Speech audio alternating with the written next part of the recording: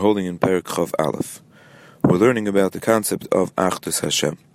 Again, to bring us to a full picture of the severity and the relevance of the mitzvah of Anochi Hashem Elokecha, of the mitzvah of Emunah in Hashem, and how we could use that in Avodas Hashem. So first we have to understand the concept of Achdus Hashem. And we said that the world was created from Asar Ma'amaros Shebehem Nivra Olam, the words, the dibur of Hashem. And we said that by a person, a dibur, his own speech, is so insignificant compared to his real true self, to his essence, to his seichel and his midas. And we went through a whole train. It's nothing compared to his dibur, compared to his oisis hadibur, compared to his oisis hamachshava, his koiches hamachshava, his koiches hadibur, and kol shchein, and kal v'chomer, that it's batul ka'ayin v'efes compared to himself, the person himself, which are his ikr, koiches hanefesh, his seichel, and his midas, which are the makor for this dibur. Now, it still could beg a question that at the end of the day, the dibur of a person, as insignificant in numbers as it is, or as insignificant it is in size, to the capacity of the person to speak and to think and to be in comparison to his whole being, but at the end of the day, a dibur is a dibur, and it's a word, and once you spoke it out, it has mitzias and relevance in the world. So here in Perek Chav Aleph, that's where the Tanya picks up the difference between a person and Lahavdil Hashem. Because by Hashem, Midas HaKadosh Baruch Hu is not like Midas Basar V'Dam. That when a person speaks, his speech becomes a new thing in the world, and it is something that is completely, entirely separate from him. But Hashem's speech doesn't work in the way that a person's speech works. Just like it says in the pasuk, that Hashem's thoughts are not the thoughts of a person. So why is it called a speech? Because just like by a person, the way that a person gives out what's inside of him to people outside of him, and that's how he lets them know what's going on inside of him, means it's a form of revelation, it's a form of gilui.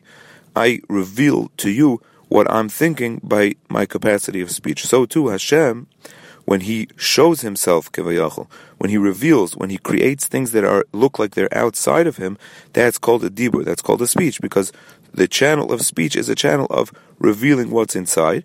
So too by Hashem, the way that he, kevayachol, reveals his koiches outward is through speech. But those koiches are never separated from him.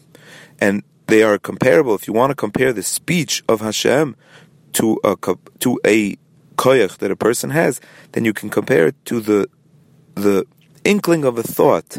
The thought that speech by a person that actually came out, if you would take that speech and look at it in its source, not in the source of speech and not even in the source of thought, but in the shirish of thought, in his capacity for intellect, and you would find the source of that word that he set out, you would find it over there. And over there, it's completely one with the person.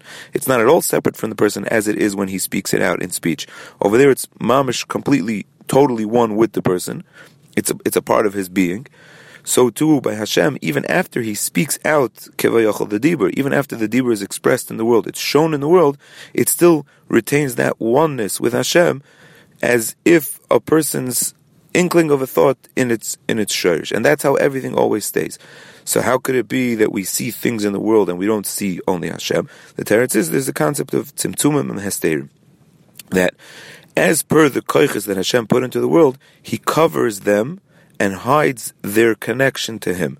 That's called a tzimtzum and a hester, and that from there comes out at the possibility for anything to look like it exists in the world. But everything's real, true existence is really only its connection to Hashem. And everything is completely bottled to Hashem, because all of existence in the world is only always hanging on this chiyus that's inside it, and this chiyus that's inside it is completely attached to Hashem. The Tanya continues that even where we recognize that there is some sort of spirituality, we recognize that there is something coming out of Hashem, because we see that things have a nefesh, and we see that things have life, and we know that that's Elokos, that's a nefesh that's connected to Hashem. Even that, we see it as something independent. We see that it has a connection to Hashem, but we also see it as something independent. And that also is really only connected to Hashem. It's connected to Hashem in such a strong level that it's never really separate from Him.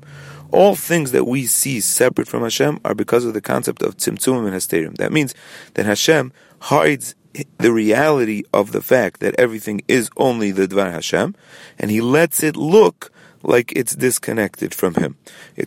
Understandably, this is a very lofty and deep concept, and it could take hours and hours of real study, but this is the synopsis of it as the Tanya is giving it to us here in Perek Chaf Aleph.